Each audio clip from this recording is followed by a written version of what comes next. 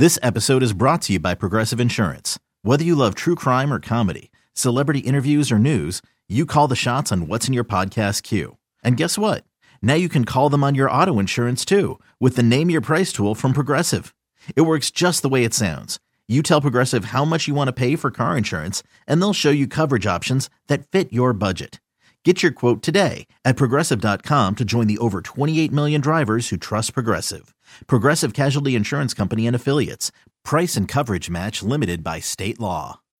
When you need mealtime inspiration, it's worth shopping Kroger, where you'll find over 30,000 mouth-watering choices that excite your inner foodie. And no matter what tasty choice you make, you'll enjoy our everyday low prices, plus extra ways to save, like digital coupons worth over $600 each week. You can also save up to $1 off per gallon at the pump with fuel points. More savings and more inspiring flavors make shopping Kroger worth it every time. Kroger, fresh for everyone. Fuel restrictions apply.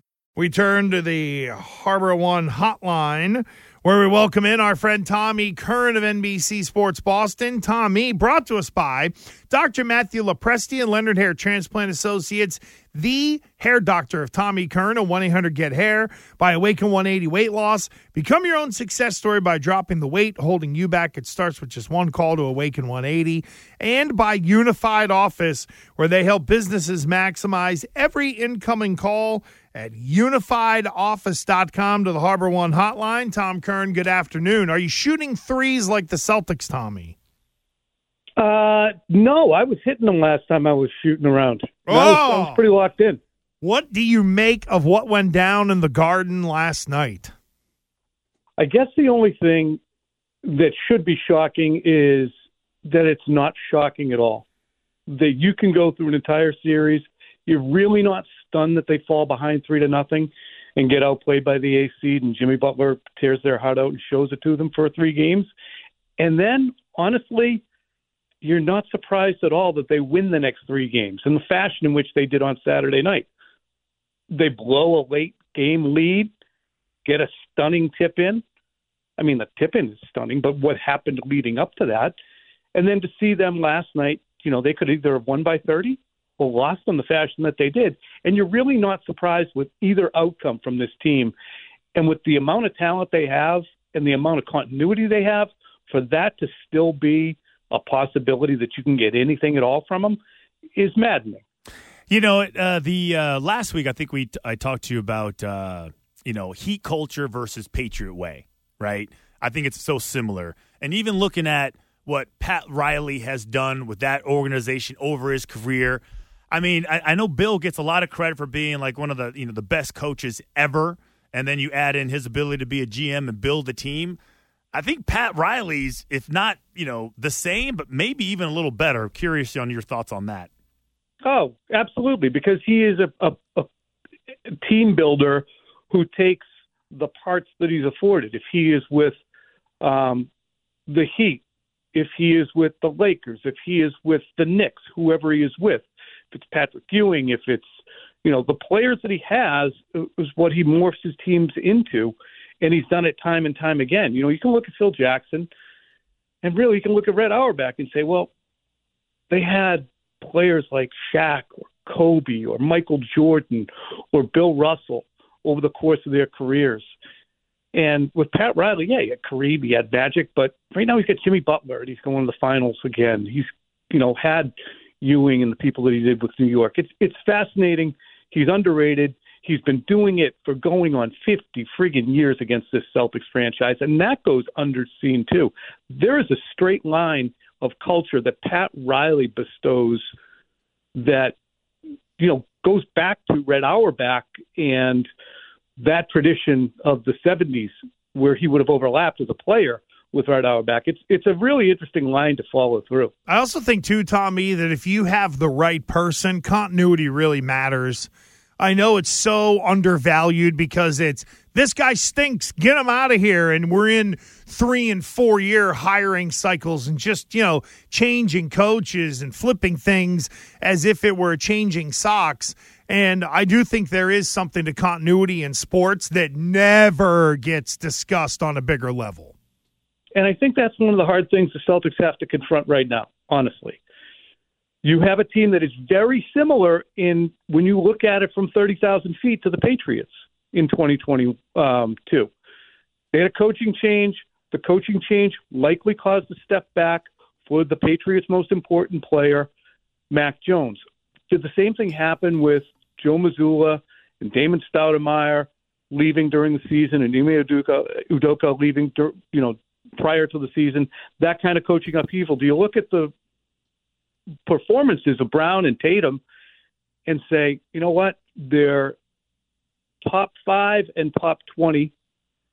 They made worse mistakes sometimes in these playoffs than they did in the last one, but you have the caveat of you have 2 top 20 players and they didn't get the coaching they needed. So do we run it back or do we do something drastic? Well, I'm curious on that, right? Okay, because especially with Jaylen Brown, this opportunity to sign a 5-year, $295 million Supermax deal, based on the roster the Celtics have and comparing, what Bill does, what would Bill do with this situation? If he was Brad Stevens, how would he kind of view and how would he kind of maximize, the assets that are available based on the contracts and the people involved?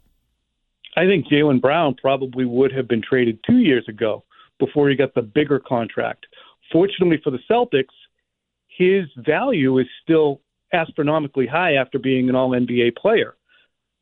Unfortunately, because of the All-NBA, he's become extremely expensive for the Celtics, and also his shortcomings that we've seen and talked about often, or at least I have, were on full display for everybody to watch last night. He's a brilliant scorer, but he's got limitations, and he's an inconsistent defender.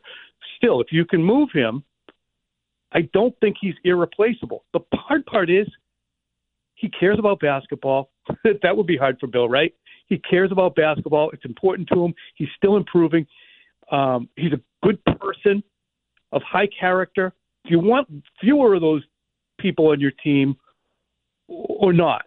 That's what the problem is. See, I think you hit it though. You listen. You accredit him for having a lot of great intangibles, things that some players don't have. But I think you said it. He's irreplaceable. You can find a guy similar or maybe multiple guys to make up the production that are still good culture, locker room guys that don't have the tag that he has. I feel like Bill would run from that number. I agree. I think it's too expensive. We love him, but for him, it's Richard Seymour, Logan Mankins, Adam Vinatieri, William Malloy. Is he really as good? Does he really impact you as positively as a $290 million player should impact your team? Oh, that is a big question. Let's slide to football with our friend Tommy Curran of NBC Sports Boston. And Tommy, on Friday, we find out that DeAndre Hopkins was going to be released. He still has not been released yet. I don't know what in the world is going on. It feels like Hopkins will hit the open market. I know the internet sleuths were, look at what he put on his Instagram, and he was watching, I don't know, whatever it was, whatever it was with the Patriots in there. Your thoughts on any possibility of DeAndre Hopkins even picking up the phone and listening if New England calls? I think the chances would be remote, but at this juncture in his career, I'm sure he'd be happy to find out what all offers are out there. It would be crazy not to. I guess the question for me is, do you guys think that he is a missing piece for the Patriots? Or you could always use a player of that ilk, but if he's going to be $15 or $16 million, does he bring you $15 or $16 million worth of different play that are going to take you someplace that the 6 wideouts they have are not? Is he the one missing piece? Yeah, to me, Tom, I think it's more of somebody else will overpay him and try to stack the deck for their team to try to take advantage of the window that they perceive is open. One of those, and I'm not sure what teams you've heard. The teams I've heard that are kind of in it, Buffalo keeps coming up. It's all the usual suspects. Yeah, Buffalo, all the good Baltimore, teams, all the good teams with a good quarterback. The new one is that Hopkins might be willing to go to Cleveland to go play with Deshaun Watson again.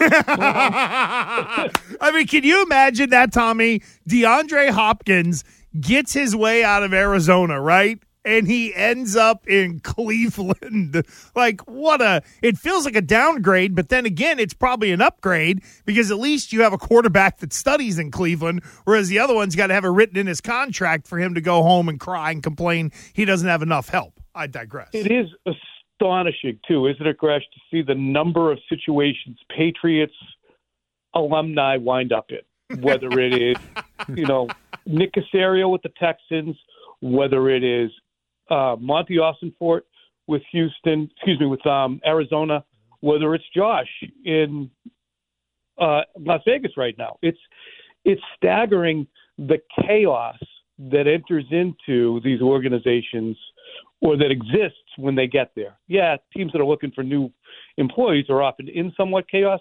but these are like treble damage chaos situations these guys walk into. Well, speaking of chaos, and it's not the same level that Deshaun Watson went through, but the Jimmy Garoppolo injury clause is kind of interesting as to the fact that they had one in his contract. The Vegas Raiders can, I guess, cut him with no, financial situation, right? And yet he's still on the team and getting surgery again. Like, what do you make of that, and how do you see it playing out? Well, I would imagine they're still counting on and putting their chips on the likelihood Jimmy is going to be their quarterback, and that's their hope. But, they signed Brian Hoyer. I mean, he's not built to be your everyday starter. He's a spot starter. And even at that, we saw last year it was difficult for him to get through that game and wasn't able to against Green Bay. So the Brady ramifications of ownership that we're watching Mike Florio and Pro Football Talk do an excellent job of really keep everybody abreast of where it is. If he wants to be a part owner's not going to let him play. This, as Florio has documented, you can go check it out, the myriad reasons that owners wouldn't allow Tom Brady to go ahead and have an ownership stake and still be able to suit up for that team. So that is what's hanging out there is curious to see what happens. But also, I've been told very strongly that Tom Brady is going into the booth. He's preparing to work for Fox. Any notion that he's not is wrong-headed. So forget about playing. I've been told that. So we'll see. The other part of it, too, Tom, that I think some people are missing is if Tom Brady, free agent in 19, Curran 20, goes to Miami, and the deal is you're going to sign here as a player, and then when you're done, I, the owner, am going to open up the doors of ownership to you to where you can buy in. That's one thing. The NFLPA, to me, would have no issue with that. But if Tom Brady wants to come down either out of the booth or out of ownership, to me, the PA is also going to, why would they ever sign off on anything like that? It kind of feels like the PA now has some say in this if in the just rare instance that Brady says, I can do it better. Let me, I don't want to do week 5 in Seattle. Let me go play in week 5 for the Raiders. Like, it's not as easy as people seem to make it out to be. No, and there's salary cap circumvention. What's he going to do? So I'm going to play for the minimum. Okay. And then the other 31 owners are going to say, whoa. You can't just walk down and start playing and pay yourself $5. We know if you went someplace else, you'd expect more money.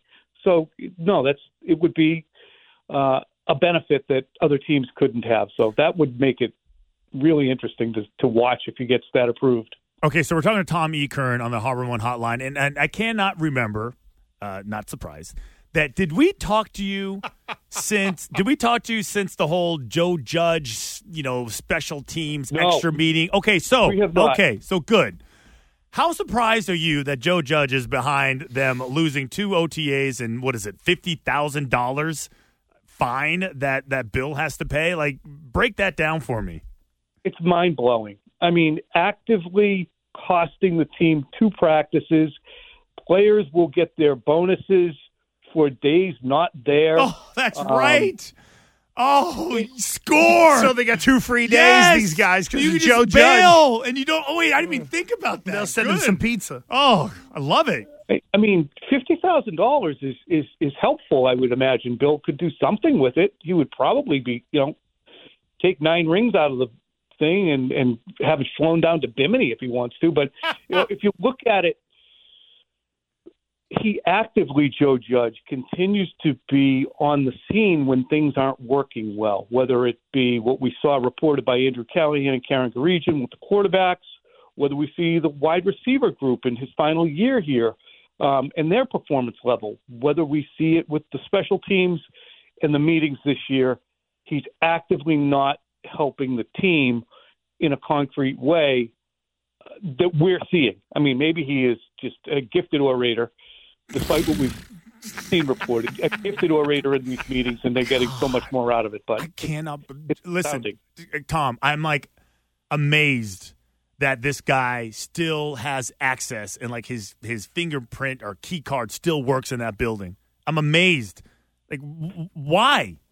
Like, to your point, there's no that's then put him in an area where he can't hurt you, which is obviously he didn't do. Well, the question that I have for you, Tom, is this like Bill taking his eye off the ball? Is this just a guy in Joe Judge doing a dumb thing? Or is this still a part of the brazenness when it comes to some NFL rules that kind of goes on not only in New England but with other organizations? I think it might be just – I don't think it's taking your eye off the ball as much as – well, maybe it is. It's an overestimation of the capabilities of people to do things that they're asked to do, whether it be coaching the offensive line, being the play caller, installing a new offense, winning a Super Bowl without a cornerback on the field for whatever reason, being okay if you let the greatest player of all time go. It's continued overestimation of what Bill thinks he himself or his team or his underlings are capable of. So I think it's not dereliction of duty on Bill's part as much as it is an overestimation of, I gave Joe the email. He knows what 4 hours is. He wouldn't schedule something 20 minutes earlier. I mean, what's the benefit of that? No, we'll get it right, I'm sure. Lo and behold, you don't. And it's a ticket for going 46 and a 45 on an empty road. But it's still got to be maddening. Yeah, part of me, I kind of love it in a way, if I'm being honest. Because you think it's back to the old ways? Well, because I just feel he's such a hard – you say 46 going into 45. He's just a hardo. I'll do it my way regardless. I'm like, nobody tells me what to do. All you young guys, let me manipulate you and force you to go to this stupid meeting in the middle of May. It's just so dumb. It's so stupid. Tommy, we got to run, friend. We appreciate you. Thanks a bunch. I know that you'll be with Jones and Mego on Thursday afternoon, and we will catch you next Tuesday, friend. See you guys. Thank you.